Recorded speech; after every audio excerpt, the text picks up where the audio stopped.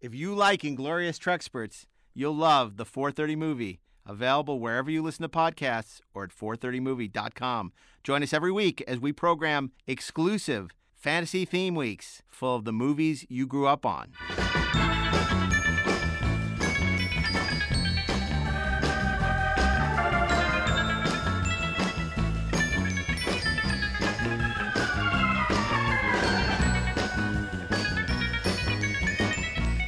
Hey, this is Mark A. Altman. And this is Darren Doctorman, and we are the Inglorious Trexperts.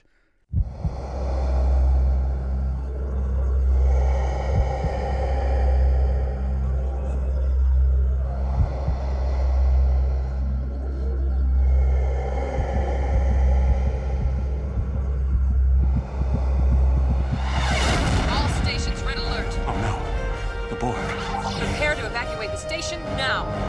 It's time to begin. We've jammed our shields. We have no defensive capabilities. Brace for impact.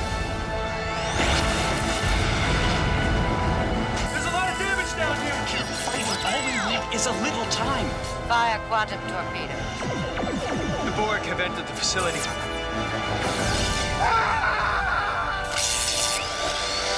Resistance is futile.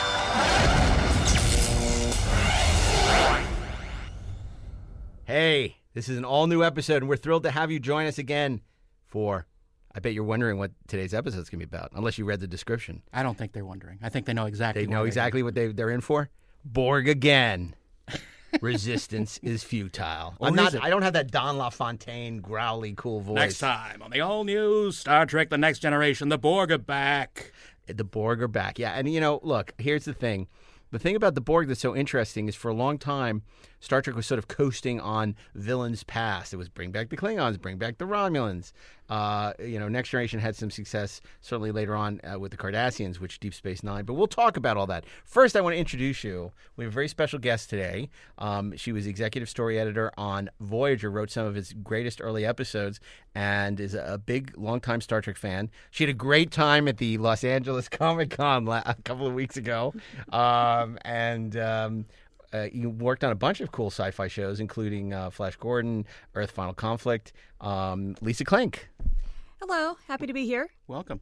And it's great to have you here because, of course, we're going to be talking about Voyager, which is a show that hasn't gotten a lot of love from this group so far. But, in the way that I think that Deep Space Nine really define the Cardassians, Voyager was a show that in a lot of ways really began to define the Borg. But before we talk about that, we played a little clip from the Borg invasion in Las Vegas. And I know both you and Rob have a little history with Las Vegas and We should Star Trek. also mention that Rob Burnett is with us. Oh my God! I just beamed in. Introduce Rob Burnett. I'm so sorry. I'm Rob like, Burnett is here. I'm like Gary Seven. I just materialized from somewhere across the universe. Well, last time I looked, I just saw this little black cat, and now all of a sudden Rob is here. That's true. Rob Burnett is also joining us, and Rob, of course, is a regular on the show. And Rob is not only the writer, director, and editor of Free Enterprise, he also was one of the producers responsible for that fantastic VAM on Star Trek The Next Generation reissues as well as Enterprise. And That's value-added material for you folks yeah, it's out bonus there. features. And producer on Agent Cody Banks, and he is the producer and star of a new YouTube channel that he created called Robservations. And, there are few people who are more schooled in the history of Star Trek and more delightful to listen to hold court about what's right and what's wrong with Star Trek than Rob, particularly when he has a drink in his hand. But no sorry and brandy for you today. No, but thank you for that introduction. Yeah, no, I apologize. It was belated, but It's good to be here. I really should, work on these introductions. It's putting me behind the. So anyway, dais the here. Borg. The Borg, yes, thank you, Darren. Well, I wanted to talk about Las Vegas because, of course, Lisa wrote the second ride film, which was the Borg invasion, which followed the Klingon encounter. Rob. No, I mean, well, I guess it was called. Yes, Yeah. it did follow that. At it the was Star Trek experience. At the Star Trek experience, and yes, I guess they called it the Klingon encounter. But yeah, I worked on that I cut all the videos that you saw in the Museum. In the museum. Yeah. And for a year and a half, that's all I did. It was the greatest job I ever had. Like every single day before I even edited, for four months, I watched 10 episodes of Star Trek and digitized them into the computer before we could start editing. And I would hasten to add, got paid for it as well. And I got paid for it, and we actually shot the Vaughn Armstrong. He played the Klingon captain in the Klingon Experience. We shot those segments on set on the Deep Space Nine episode Shadows of the Empire, or Soldiers of the Empire. Pardon me, Soldiers of the Empire. And Shadows of the Empire was something else. Something else, the Completely. different thing. And that was an episode LeVar Burton Prince directed. Gizor. So when we were setting up to do that shoot, it was after they were wrapped that same day. I got to watch LeVar Burton direct, and it was the moment when they all sang that Klingon shanty. It was really exciting. And then, of course, we spent a year and a half working on it, and it was amazing. But we weren't there. I was gone by the time you did the second. They wanted to add that second ride film.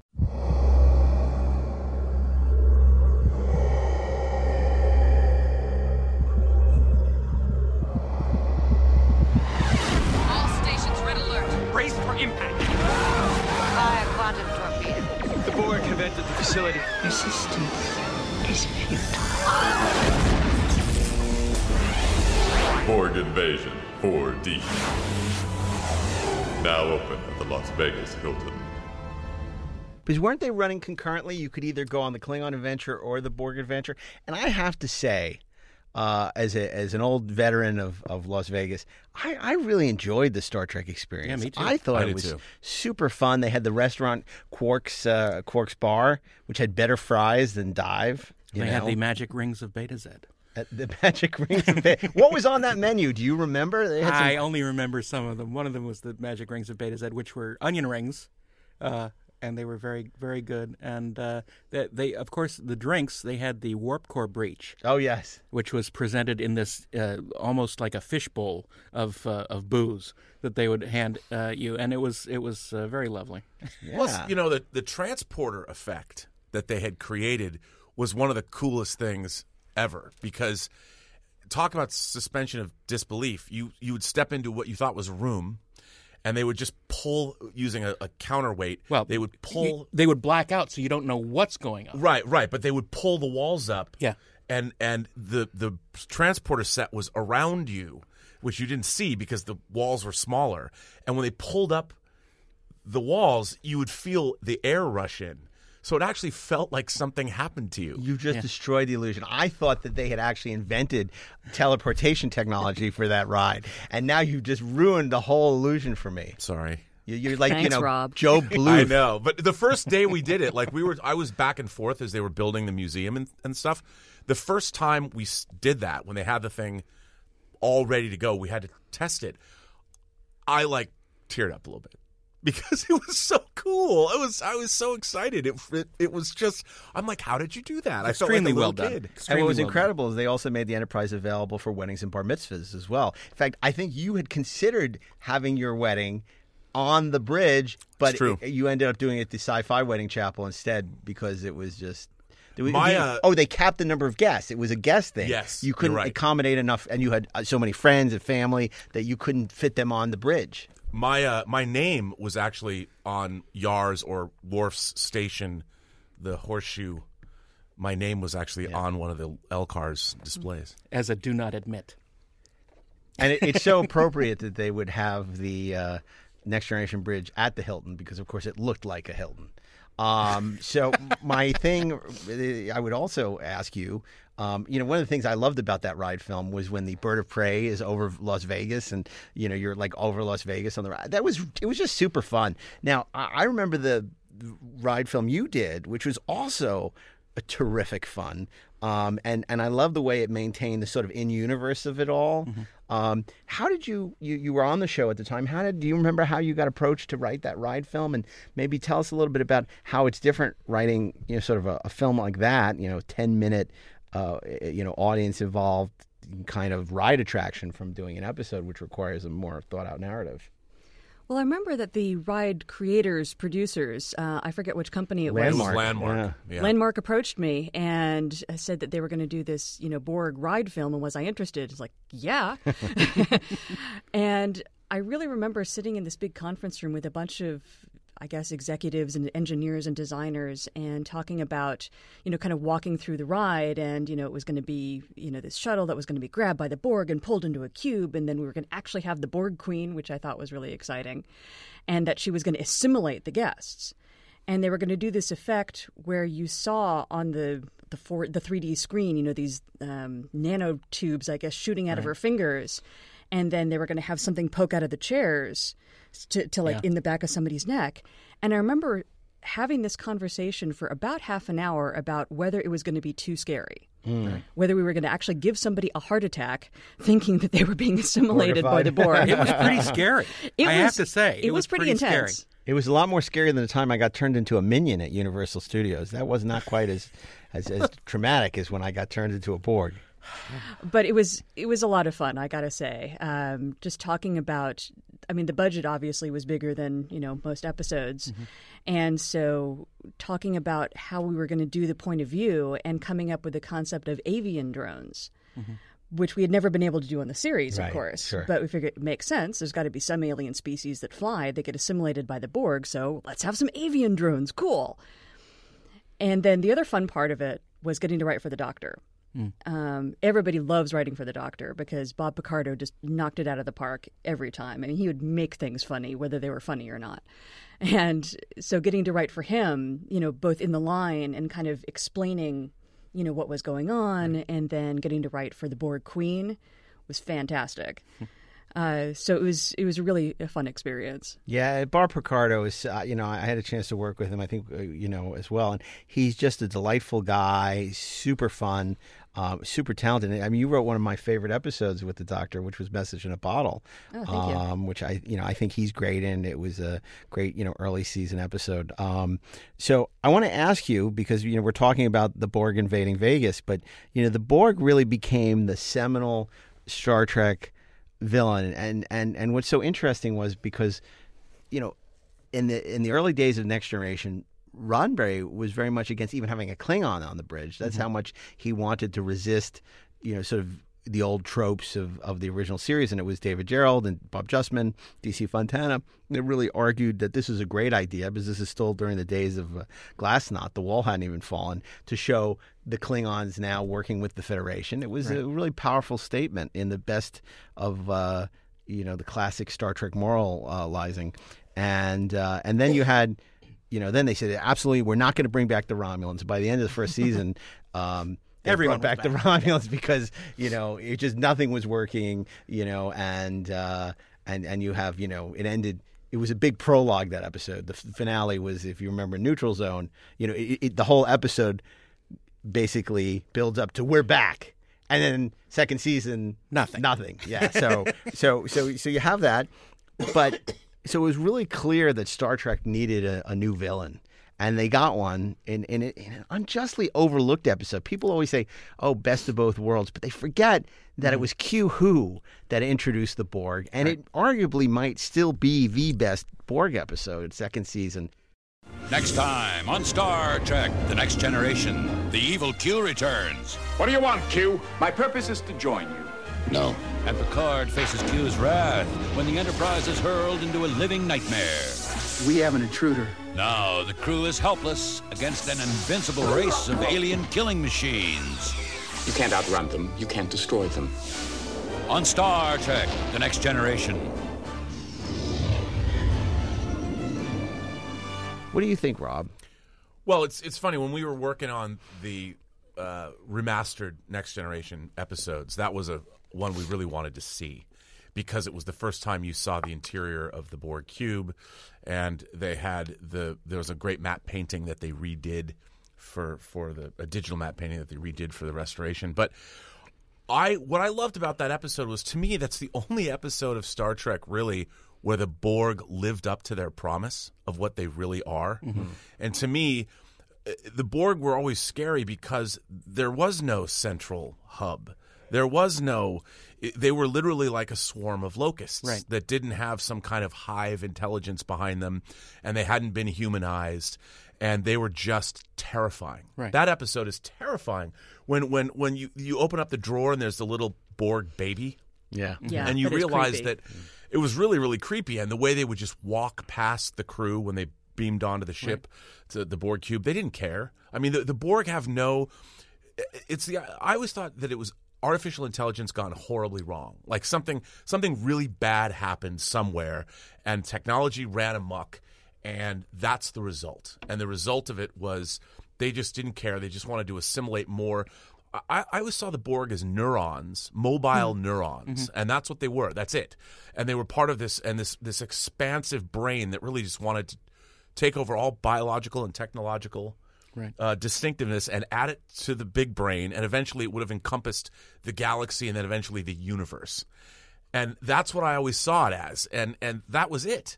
And as we moved through this, through all the series, the Borg became more and more and more human-like. We had to add Unimatrix Zero, and we had to add these poor people that can come back from being Borg, and to me it was like they're not scary anymore. It was scary because they weren't an individual. It was a force. And you couldn't reason with them because there was no one to reason with. No, there was no one to reason with. They were like an artificial intelligence that had become almost like a hurricane or some kind of a natural evolutionary force of nature for the everything bad that could happen happened. Well, I think that with any villain, the more you explain it, the less scary they get. Sure.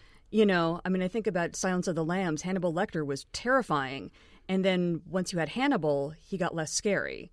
And then the TV series, sorry, Brian, also, he just became, again, more human and more understandable and less terrifying than he was in 15 minutes in Silence of the Lambs. And I think it's the same with the Borg, that the more you explain them, the less intimidating they are. Well, it's interesting because you said something about the ride film that you were concerned potentially, it could be too scary for the guests. And the thing I like about Q-Who is the one time the Borg are really scary, and it's a combination of the music and the eeriness and the fact that, and the Enterprise loses in that one. If it wasn't for the intercession of Q, they would have been destroyed. Right. They're impossible to beat. They're impossible to reason with. Eventually and in every other that episode, mankind was totally not ready for. So it captures sort of the danger and weirdness of space, and it's a real credit to Maurice Hurley, who the late Maurice Hurley, for coming up with them. You look at it now, you say cyborg, Borg, cyberpunk. Okay, it's sort of cheeseball, but the execution, Rob Bowman's direction, and certainly Ron Jones' magnificent score that really elevates that episode and makes it something special. Yeah, and it was great because you also had Guinan and Q in that episode as well, which was the Borg were enough, but then you realize that Guinan and Q knew each other. There was a lot of interesting layers. Stuff, a lot of layers to that episode. You have that scene where they're going like this to each other, right? Yeah, and it was a lot of it was a lot of fun. I mean, there was a lot of Star Trek mythology laid down in that episode that they would revisit. That's why I'm always surprised that it's often overlooked. People always go back and talk about how Best of Both Worlds, the show that changed Star Trek, and it did in a sense that, in terms of dealing with character, it's and it did in a sense that it actually made people want to come back for the next season. Right, for the next season, being a cliffhanger. But Q-Who, is a pretty, and it's in a desert of terrible shows. I mean, the second season is not a particularly strong season, and except the Royale, right, Mark? Oh, man, that hurts, Rob. That hurts. Matter of Honor is pretty good. The Klingon exchange program, and so there are episodes that are good. And the idea of the Iconians is introduced in the second season, which is a better concept than execution. That's a great thing. It's also Maurice Hurley always talked about how Times Squared was going to be the prelude to the Borg, and then now it's just this total mess of an episode. But whatever. So we go from Q-Who to Best of Both Worlds, which to many people is considered the best Next Generation episode. Either that or Yesterday's Enterprise. And if you ask most people, how do you feel that sort of cemented the Borg as Star Trek's primary antagonist? Terrence's like, don't look at me. I like the Klingons. I think that's when the Borg started to go, for me, downhill.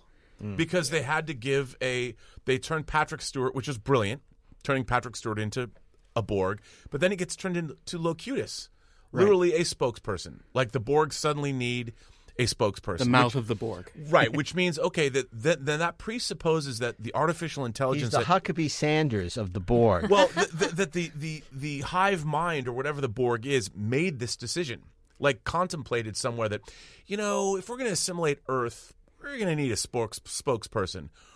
Well, they didn't feel that way about all the other the creatures that they'd assimilated before now. You don't know that. They might have had spokespeople for other aliens. Well, that's true. You are correct. That is true. But it just, to me, it was like, once you put... I mean, it was cool to see Patrick Stewart turn into a villain. That was really cool. I think I know what you're trying to terrifying. say. I think once it turns out that the Borg have to do something to deal with us in a different way, that means that we are more of a threat to them, and they aren't as powerful. Yes.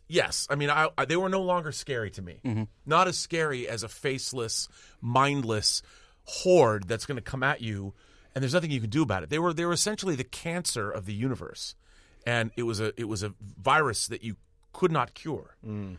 And, it was like zombies in a way. Yeah. Sure. That, if you get bitten by a zombie, you turn into one.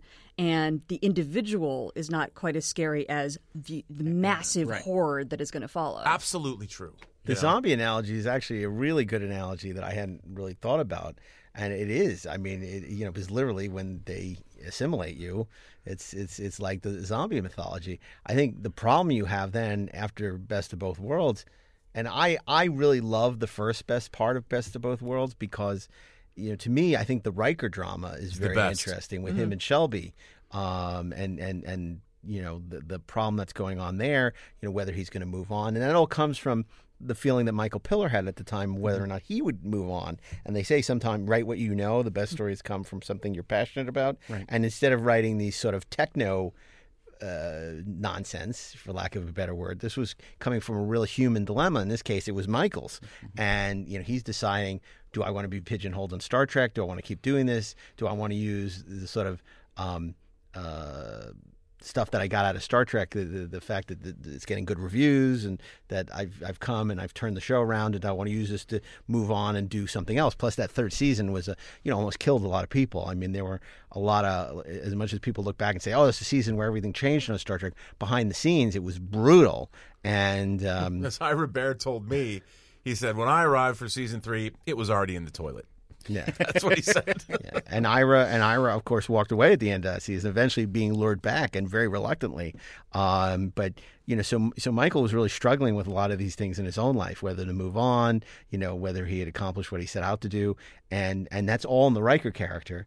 And the conflict with Shelby, played brilliantly by Elizabeth Dennehy. Then you have. He decides, oh, I am going to come back. And the funny thing is, he set up an impossible situation for himself with the cliffhanger, thinking he's not coming back. Right. So let someone else figure it out. Well, he got stuck having to figure it out. And it's not nearly as satisfying, part 2. Yeah, you sense a little bit of backstepping on the premise. Well, and also, that was the one thing that defined the Borg, the Best of Both Worlds Part 2, is that you could no longer be a Borg.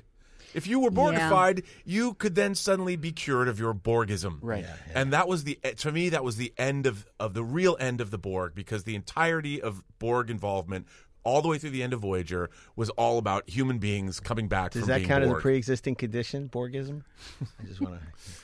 I just want to say just a little bit about something that people may not realize the connections with. Sometimes people say that the look of the Borg owes a lot to H.R. Giger and his sort of biomechanical design.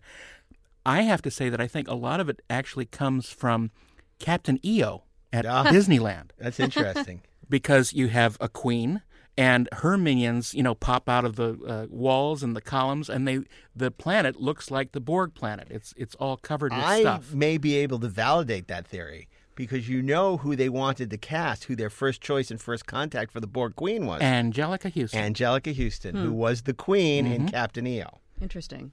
So you heard it here first, folks. But, and then, the problem, unfortunately, is, how sparingly are you going to use the Borg? Because Right. unlike the Klingons, which could come back multiple times a season, or even the Romulans, you say every time you bring them back and we win, it diminishes them as a threat. So you bring them back in Descent, I Borg, which is a very slight story. It's a Jonathan Del Arco is a Borg. Hugh the Borg. Hugh the Borg, who humanizes the Borg even more. And Human. It's funny because I didn't get that either. Apparently, I wasn't watching carefully enough. But the idea that they have a chance to kill the Borg, to wipe the Borg out of existence. Of course, Picard decides not to do it, which is what I love about the Battlestar Galactica episode, where they're given the same choice, and Adama and Mary McDonnell are like, Absolutely. "Fuck yeah, we're gonna."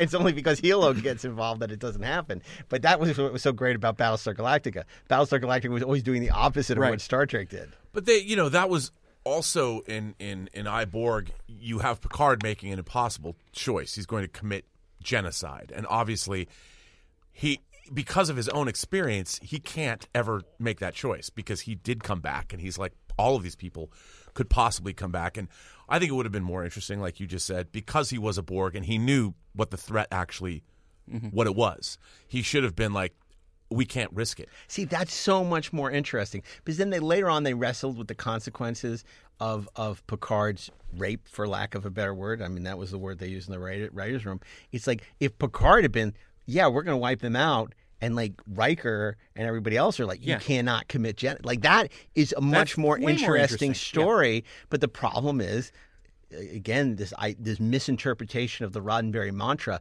that there can be no conflict between our perfect humans in the 24th century. But that's drama. And that is a far more interesting version of I Borg than the one they made. Well, they could have called John Anderson and gone back to the third season episode, The Survivors, and said, look, you know what you did to the Husnak? Why don't you save that for when we do underappreciated? Because I think we have to do most Star Trek's most underappreciated episodes, of which The Survivors is clearly one. But Rob and I love that episode, and no one else does. So we'll have to talk about it. You know which one we're talking about?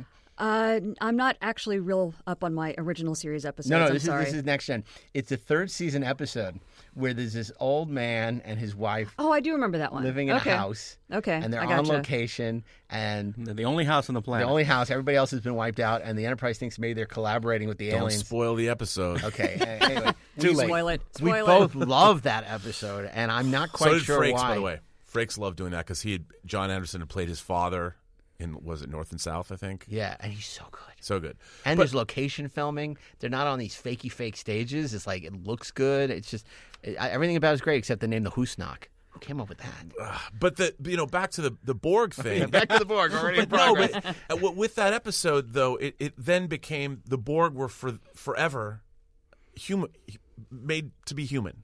Whenever you saw, they were no longer the Borg. They were the species that they used to be before they became assimilated by the Borg, and they could go back to being that species again. Right. But there was an interesting thing, I think it was in First Contact, where Picard is basically, tells, I guess, Alfred Woodard to kill one of the crew members who's being Borgified, and he says, you'll be doing him a favor.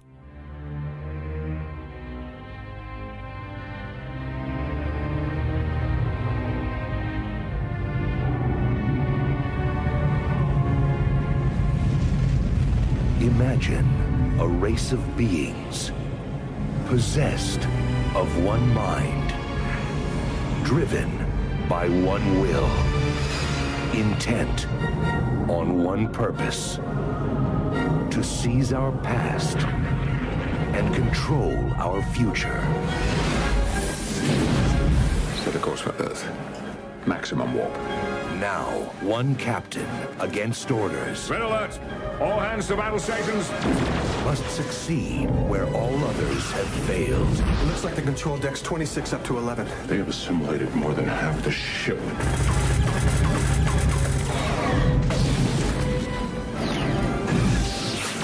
Surrender yourself or we will destroy your ship. The line must be drawn here. On November 22nd, resistance is futile. Star Trek, First Contact. So in a way, you could argue that Picard would have wanted to destroy all the Borg because he would have known that the individuals who had been Borgified were suffering. Right. Yeah. No, absolutely. And I think one of the problems ultimately with Picard, suffering is that it was dealt with so well in one of the great Next Generation episodes, Family, which followed the Borg arc, which that Best of Both Worlds two-parter, which is so phenomenal. It's such an atypical show, but it's all about Picard coming to terms with his Borgification.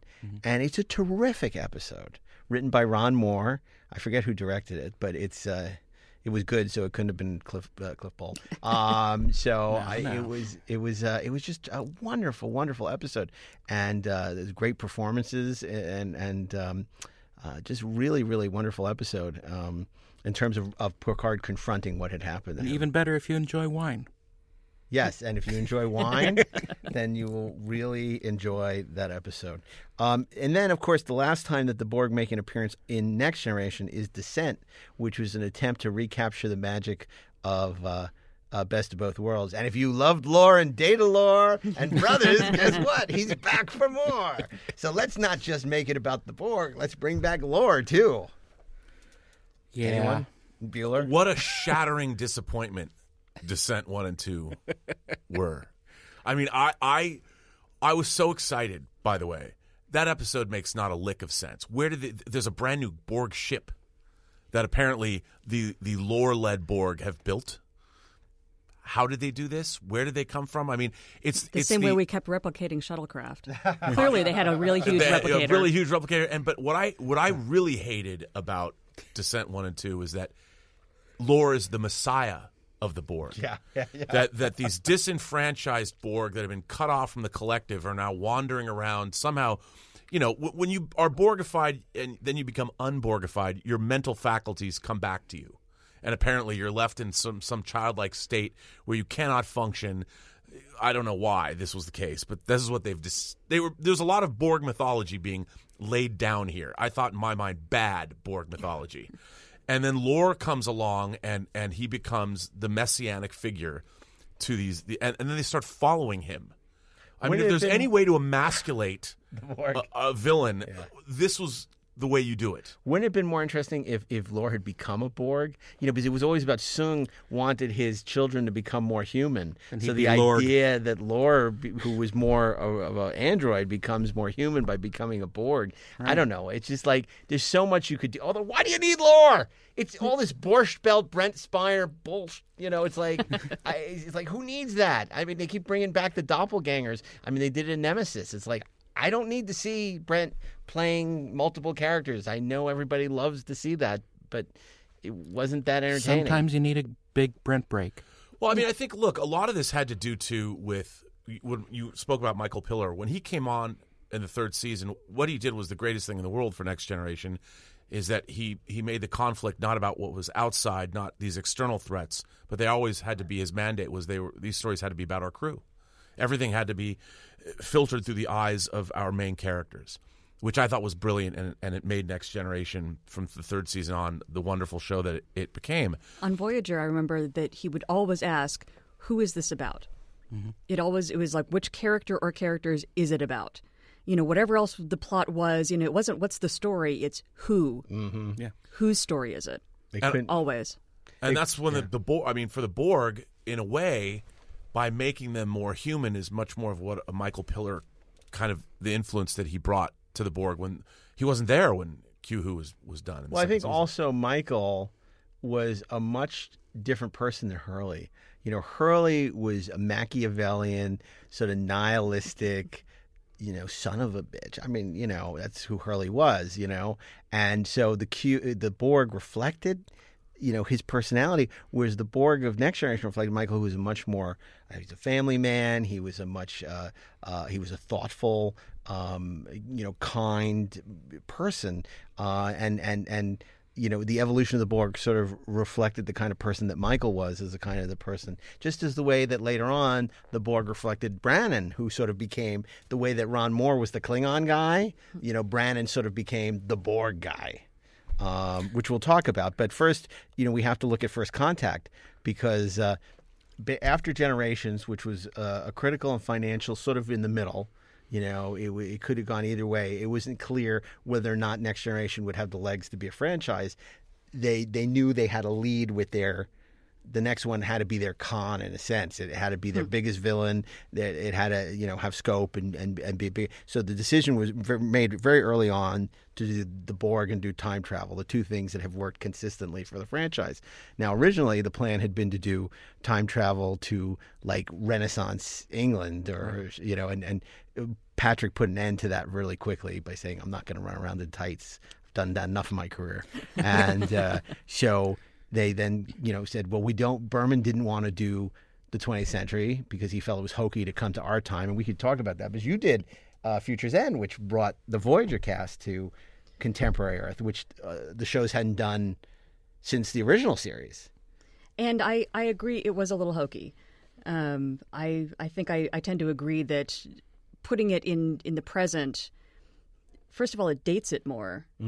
And I do think it was just a little bit hokey to try and, especially like the Sarah Silverman character. No slam on Sarah, but I mean the character I think was meant to represent 20th century people, right? And that's an awful weight to put on a particular character. Right. Anyone to represent that. Yeah. Yeah. So I think I tend to agree that setting it in the present is awkward. I read an interview with Sarah Silverman once where she says, I get recognized a lot still after all these years for that Voyager. And I can always tell when somebody's going to come up to me and say, I loved you a Voyager. She says, I know exactly who that person is. So funny. Get a life. But I think it was a really good choice in First Contact to kind of incorporate the Trek history of the First Contact. I thought that was a really good choice. I mean, the original plan when they did the marketing materials was to call it Star Trek Borg. And I remember at the time, Sherry Lansing says, what the hell is what's that? Yeah. What's Borg? We're not, it's a tennis player. Yeah.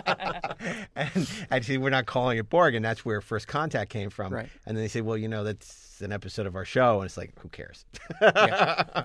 But no one cares. No one cares. But First Contact, I think, really cemented the Borg as this sort of legendary antagonist for contemporary Trek.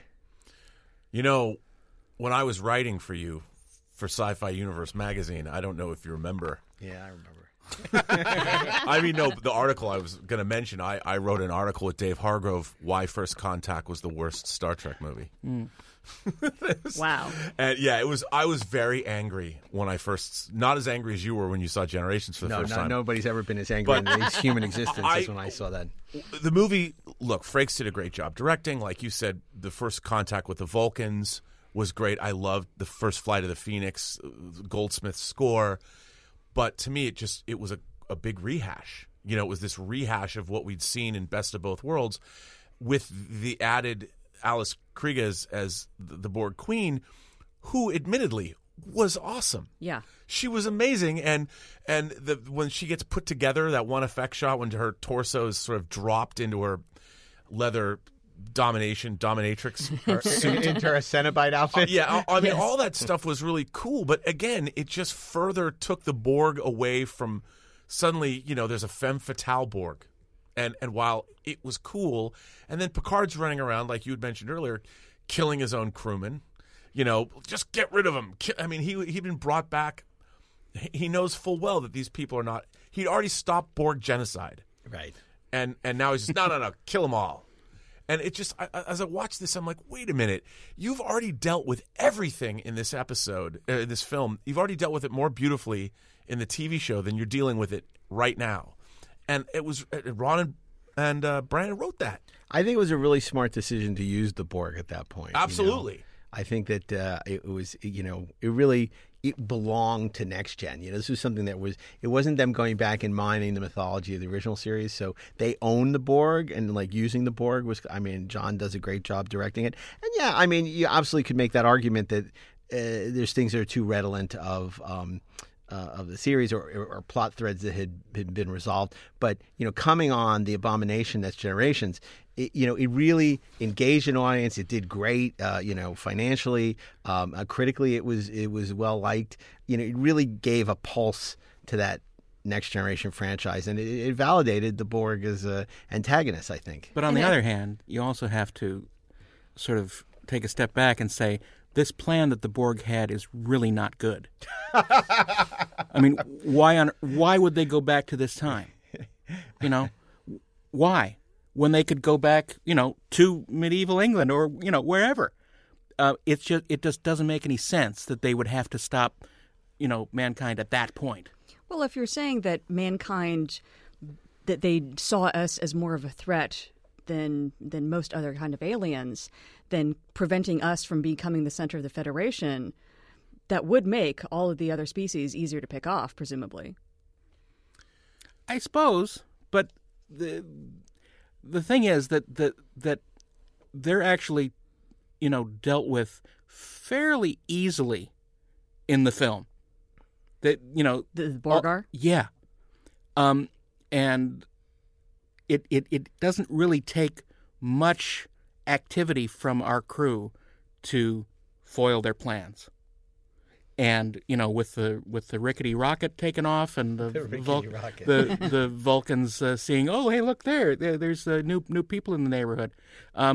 It just seems really flimsy. I want to go back to the thesis of our podcast, which is about celebrating our love of Star Trek. And I think that if we go down this rabbit hole of what doesn't work about First Contact, we're going to get to a very dark place. Well, no, but you opened the door. Look, I think though that like you'd said, the movie's fun. It's a lot of people's favorite Star Trek movie. Sure. But as a science fiction fan, I mean, look, I've revisited First Contact many times, and I thoroughly enjoy watching it now. I do. I love when the battle on the deflector dish of the Enterprise. That's one of my favorite scenes in any of the movies. It's so cool. I mean, they just do things in that you've always wanted to see people walk around on the outside of the whole. And we did see a little bit of that at the end of Star Trek: The Motion Picture. It was so cool when the crew rises up and they're standing on the top of the saucer section.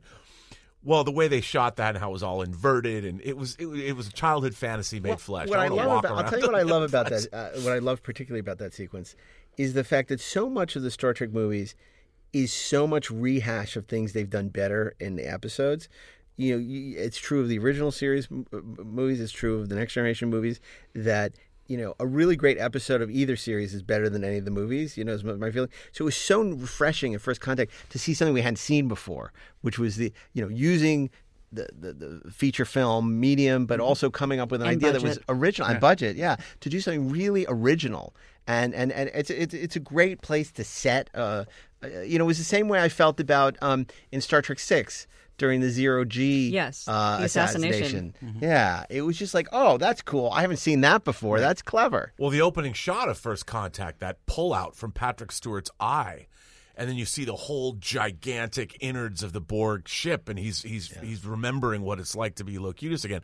That was awesome. Yeah. Come on. I was there when they shot that. I remember that. That was great. Yeah, it was great. And Jonathan Frakes talked about how here he was getting up to direct on the big screen, and how he'd looked back at all these different action films and looked at James Cameron's Aliens, and you could tell there was a joie de vivre in all the actors were clearly having a great time making that movie. I mean, so there's that element, and Alfred Woodard is great, and James Cromwell. I mean, we used to bitch and moan that that's not Zephram Cochrane, but and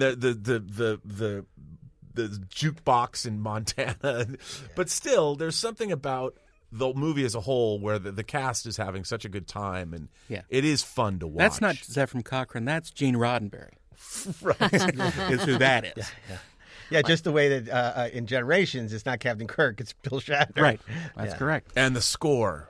The Jerry Goldsmith score, that piece of music when the Phoenix is launched, it's just, what a great piece. Well, Jerry's never done a bad score for a Star Trek movie. No. I mean, he's done very few bad scores ever, but, all his Star Trek scores are great in their own way. But I want to know, when you guys were on Voyager and you wanted to bring the Borg in, how you went about sort of taking all this backstory and all this stuff that we'd seen before and funnel it into an interesting thing for the Voyager show, Well, I think that we knew that we wanted to bring in the Borg at some point. I think that had probably been in everybody's mind from the beginning. And the idea of just having them as an adversary, I mean, it had been done. And so I think they specifically looked at Borg, and the Hugh character. And I think that was really in everybody's mind about what if he had stayed? What And again, the trauma that Picard had been through, being in a fairly limited time that he was Borg. What if you were assimilated when you were that baby in the drawer? Sure. What if you had essentially grown up Borg and then find yourself amongst humans?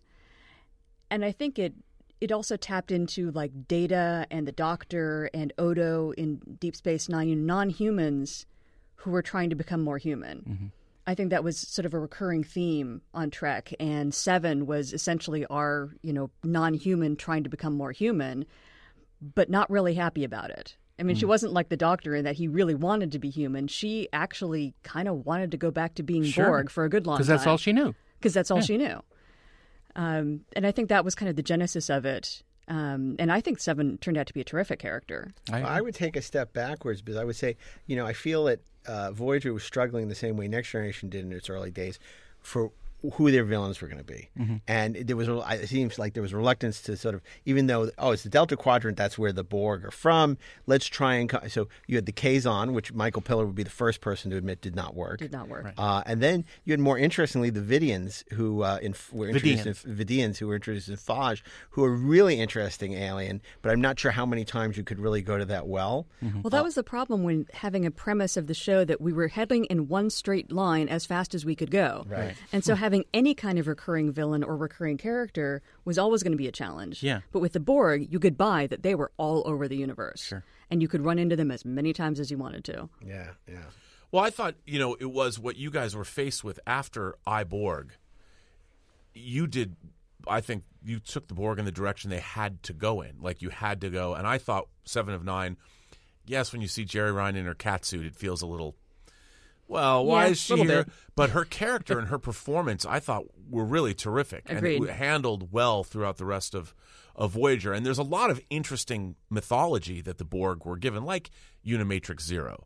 Now, I might not have liked it because of where Q-Who was and how I liked them as being this locusts of the universe. But once you've moved away from that, I thought Voyager did some really compelling and interesting stuff with those characters. And with the Borg, and also species 8472, the really scary species, the really scary from fluidic space, which my theory was that the space amoebas from the Immunity Syndrome had taken over the entire. You always have a theory, Rob, and they're even more scary to the budget. But I thought you guys did some really really interesting stuff. How did those develop? How did you guys develop?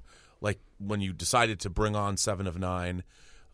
Did you have any kind of an arc, or did you have a direction you wanted, some vague notions of where you were going to take that character? And well, I think, again, the general arc was that she was going to become more human, but in a way she was going to do it kicking and screaming. That she really, did not want to be taken from the collective. It's not like she was coming to us saying, please rescue me. I mean, we grabbed her and we pulled her out, and she was not happy about it. And I think that also helped us get around the premise that in the future, humans don't have conflicts with each other, because she could have as much conflict as she wanted to. Right. And so she was a character, again, kind of like the Doctor, that we could give all these rude, snarky comments to because she could get away with it without violating kind of the Roddenberry directive. So I think that we all kind of saw it as fun, as a chance to have a socially incorrect and awkward character who could be hostile. And we all just clung to that because you didn't have that opportunity pretty much anywhere else in Trek. You also did a good job of showing young Annika and her family and what happened to her and how horrifying that really was. Yeah. When I always liked the fact that you guys went there and really delved into that. Yeah, that it was a trauma. Again, like Picard, it was this traumatic experience.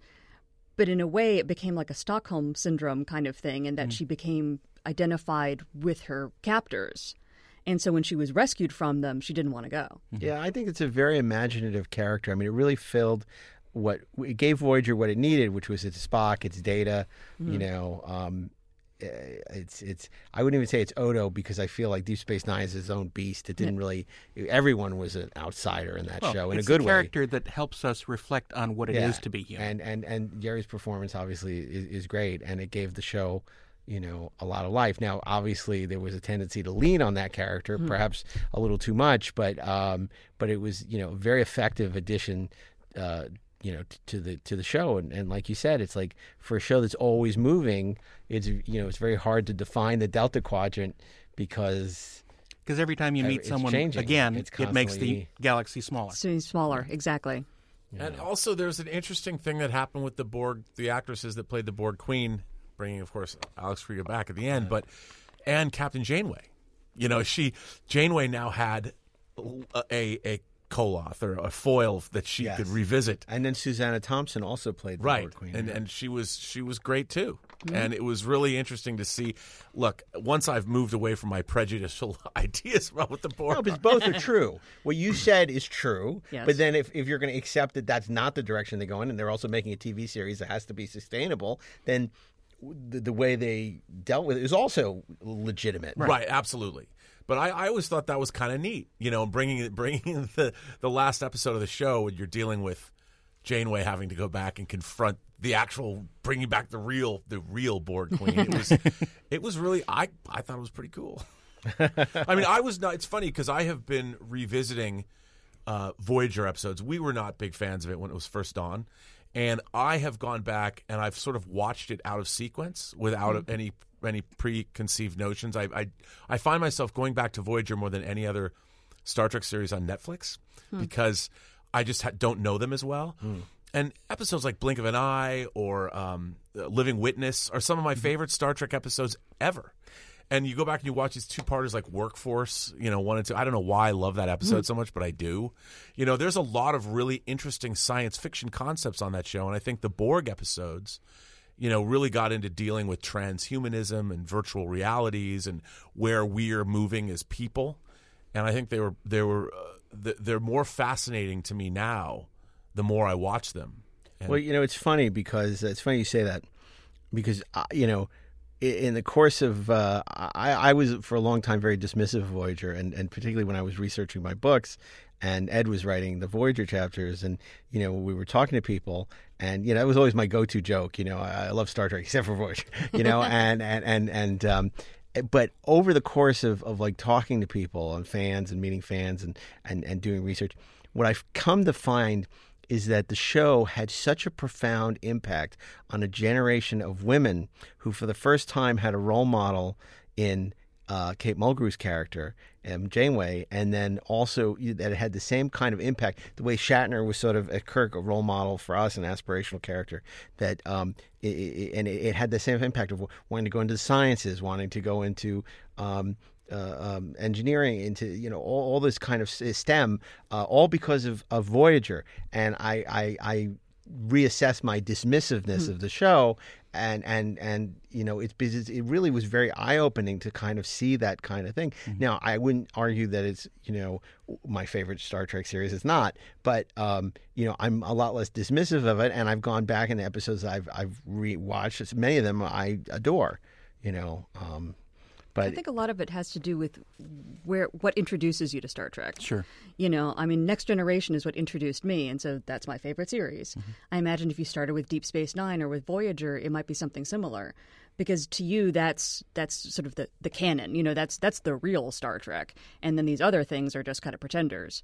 And so I think that it's true that if Voyager was kind of your entry Star Trek, then it probably, again, seems to you like the authentic Trek. Yeah, I mean, it's like James Bond. I mean, there's the same axiom. It's like your favorite James Bond is whichever one you grew up on. So if you're a millennial, then you love Daniel Craig. If you grew up watching on the ABC Sunday Night Movie, then Sean Connery, and there's the generation, or Roger Moore. So it's and then nobody's favorite is Timothy Dalton. And I say that, and then somebody's going to write on Twitter, I love Timothy Dalton, and I didn't appreciate you criticizing. Well, when Voyager started, it's now the fourth Star Trek TV series, and there were now Star Trek character tropes that we saw intermix, like B'Elanna Torres is half human, half Klingon, just like Spock was half Vulcan and half human. And so it was a show that was sort of a copy of a copy of a copy, while to us, when we were watching it. We definitely felt it was a Xerox show. It was definitely a Xerox show. So we never, it was doomed in our minds from the get-go. But as I've gone back and watched it, like it was John Ottman, who's the editor and composer for a lot of Bryan Singer movies. John Ottman is a big Voyager fan. and the guy, Marty, the dude who cut my hair for so long, he loved Voyager too, and I got a list from him. I said, send me your 10 favorite Voyager episodes, and that's what kicked me off going back and watching. And they really weren't the Borg episodes per se. There was a few 7 of 9 episodes, but there was a lot of really interesting episodes, and I don't even think I ever saw them on first run. All stop. Shields to maximum. Stand by all weapons. It's like a ghost ship. They want us to reactivate a Borg ship.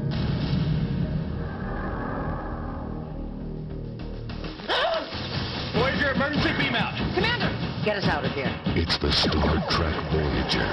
You absolutely must watch.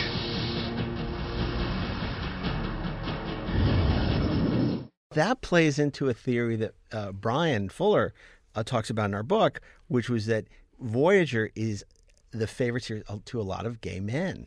Because I'm not sure, I forget how exactly he explains it, but talks about the fact that in Kate Mulgrew, there is the strength of leadership without the machismo, and it's something that they're very attracted to. It was a very interesting theory, I thought.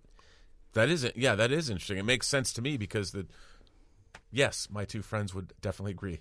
Yeah, well, that's why, because knowing John and your hairdresser, I suspect that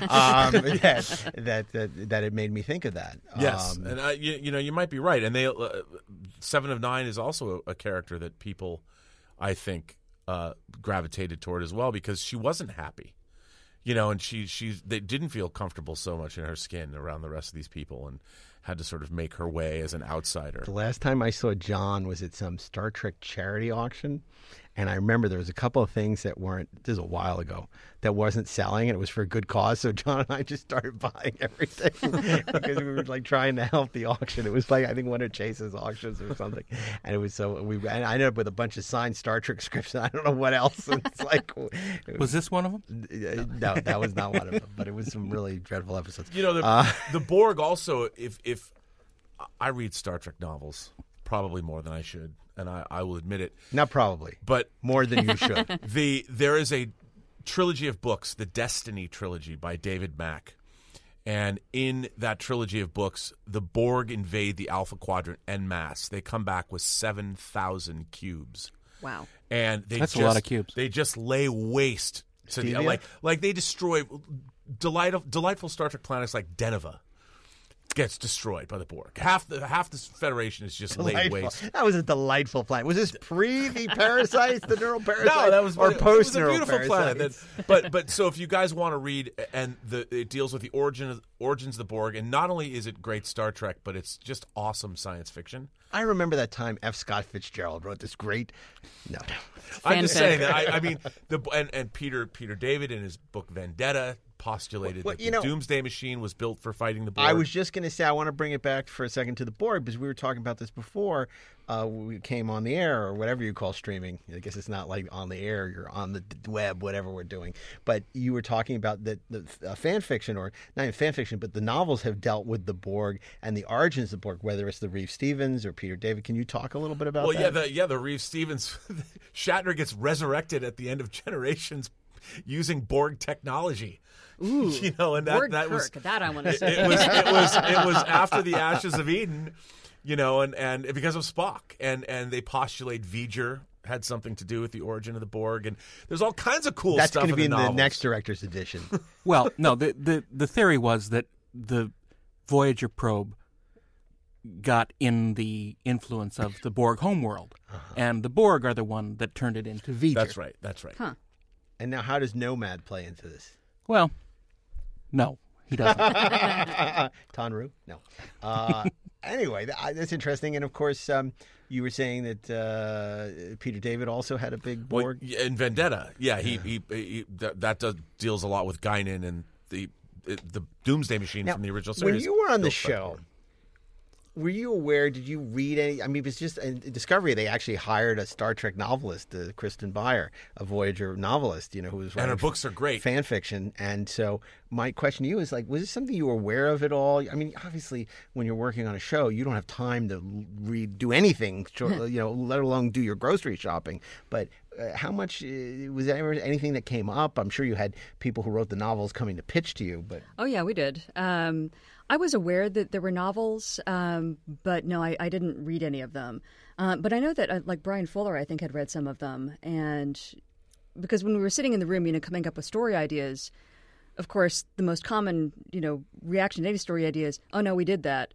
In, season 6 of Next Generation. Oh, no, in season 3 of, Deep Space Nine. And I think Brian occasionally said, oh, no, that was in a novel that's such and such, right. Which we felt like we could do. That wasn't duplicating to us because I guess, for us it was just the TV shows and the movies were essentially the things that we could not, if it had been done in one of those, we couldn't do it again. But the novels I think we felt were not as well known. Because books aren't real. Well, they're not considered canon, so you know, it's if it's not in the show. But it's really interesting because you think, okay, after Voyager, the Borg are done, right?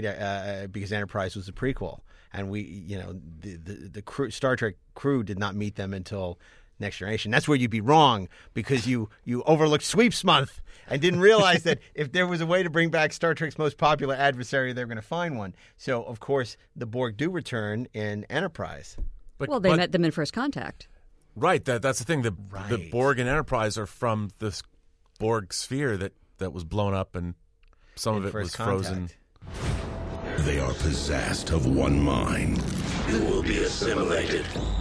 Driven by one will and intent on destroying one ship. They're charging weapons. Now!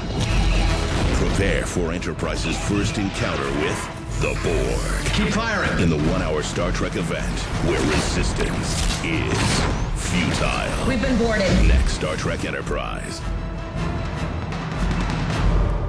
Right. So it's canon. So it is no, but my question to you is, it's amazing how they found a way to bring the Borg into a life will find a way into in Enterprise. I haven't seen the episode, but have anyone else?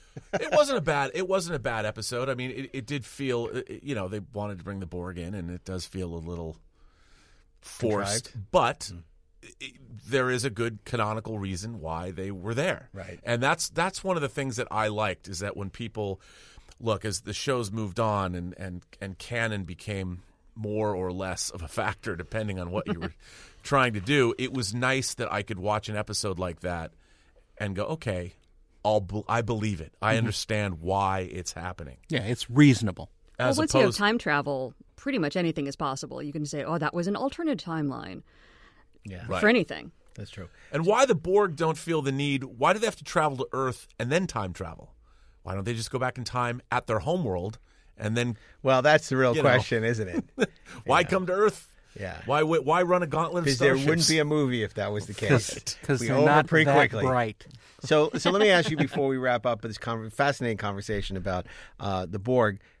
Favorite Borg episode? If you look at Borg, what's your favorite Borg episode, Rob? You know what? I do have to say, just because watching it was so thrilling, is Best of Both Worlds Part 1. Because I was already scared of the Borg from 2 and they made them, still they were very, very scary. And when Patrick Stewart was turned into a Borg, I wasn't thinking to myself, like, I don't like the fact that they're making the Borg more human. At the time, I couldn't believe it. Like, people don't remember. You took the lead of your show and turned him into a Borg? I mean, this was shocking.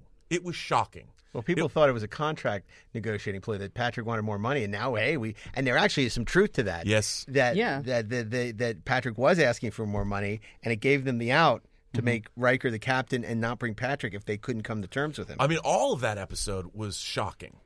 Shelby and Riker, everything that was going on. I mean, it was a beautifully done episode of television in general. And what Rob fails to mention is now if you're watching it on Netflix, oh, that was cool. Boop. Let's watch another and then you watch the next episode. But then in real time, you had to wait. Yeah, there hadn't been a Star Trek 2 part since the Menagerie, and here you are, and it's like you've been praying that one day the show's going to get good.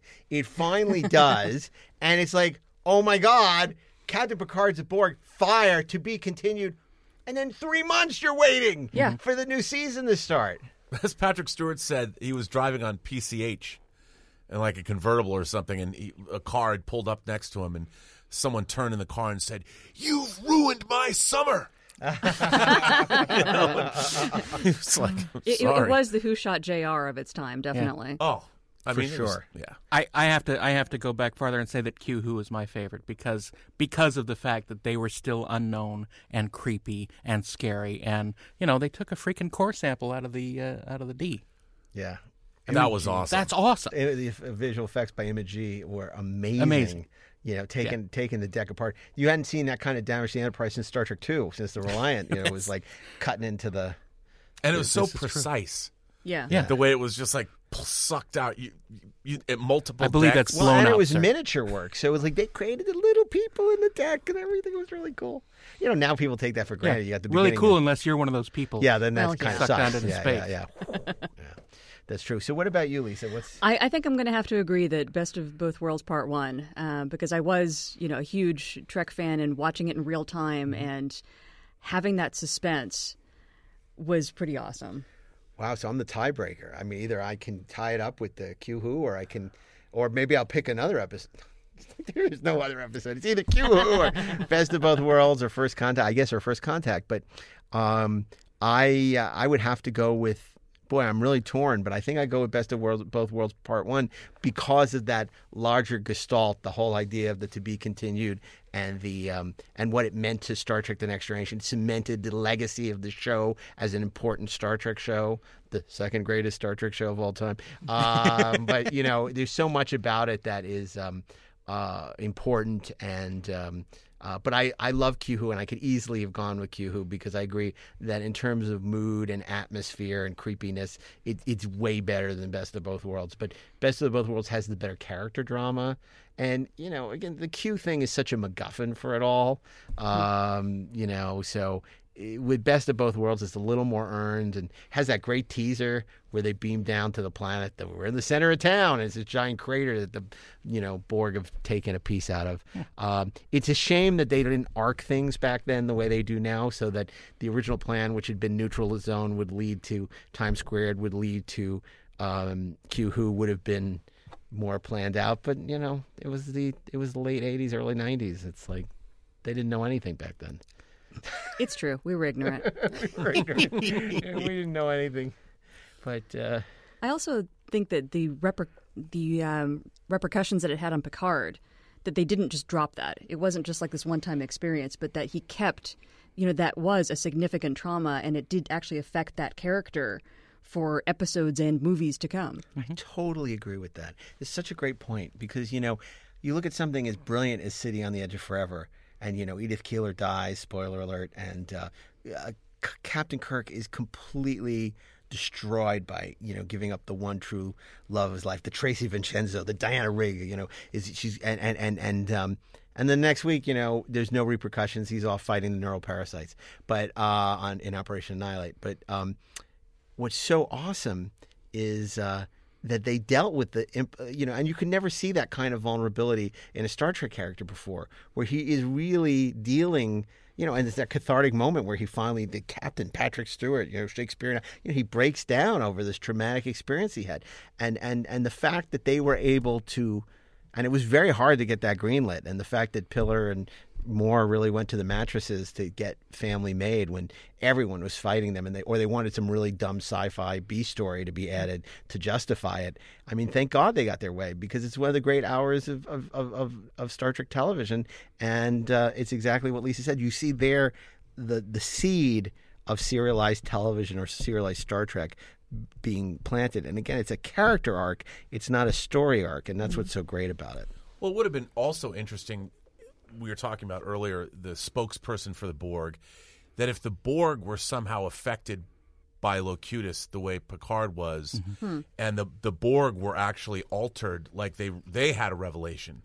So the Borg, they were always trying to do offshoots, like these Borg were cut off so they'll be different. But what if the whole collective learned something from Picard that they didn't know before, and they became even more dangerous, or they developed human desires about they wanted to conquer suddenly, instead of conquest being built into their sort of DNA or whatever. What if they wanted revenge? Or something like that. I think First Contact does deal with that a little bit by the Queen talking about Locutus. A little bit. Touches on that just Well, I'm just glad a bit. that they brought back the Borg and not Mark Twain. Anyway, I just want to say that this has been a fantastic discussion about the Borg. I really want to thank our special guest, Lisa KLINK, for being here with us. And I hope you'll come back to talk about other corners of the Star Trek universe. We don't just have to talk about Voyager. As a longtime Next Generation fan, it'd be great to have your insights in the future. Absolutely. I'd love to come back. That would be great. And I'm saying that with it's not a polite, like, oh, yeah, we'd love to have you come back, like they said to Paul Fix on Where No Man Has Gone Before. Right. Hey, we'd love to have you come back and play Dr. Piper. Sometime. Well, yeah. Sometime never. Like, we'd actually like to have you come back. So I want to, and of course, have it's always great to have Rob Burnett back, and he'll be back with us again soon. Darren, you can follow us on Twitter and Instagram and Inglorious Trek. And we'd love to hear what you have to say and ideas for future shows, or if you feel differently, who knows? Maybe you love Descent. You're listening to the wrong podcast, but maybe you do. And please rate us at 5 stars. And I shouldn't say that right after I've just insulted our audience. For those of you who weren't insulted, please. For those 2 of you who weren't insulted, please rate us 5 stars on Apple Podcasts. If not, don't. And there are new episodes of this podcast every Monday at 17:01 Eastern Standard Time. So make sure to subscribe so you don't miss an episode. And finally, a very special thanks to Bill Ritter and everyone here at the Electric Search Network for making this show possible. And on behalf of Darren, Robert, Lisa, and myself, we want to say, in every revolution, there is one man or woman with a vision. May your way be as pleasant. Let's see what's out there. Engage.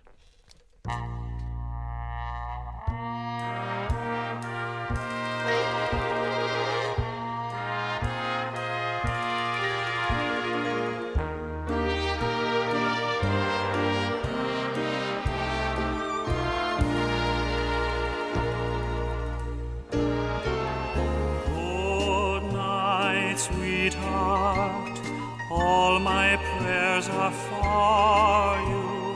Good night, sweetheart, I'll be watching o'er you. Tears and parting may make us furrow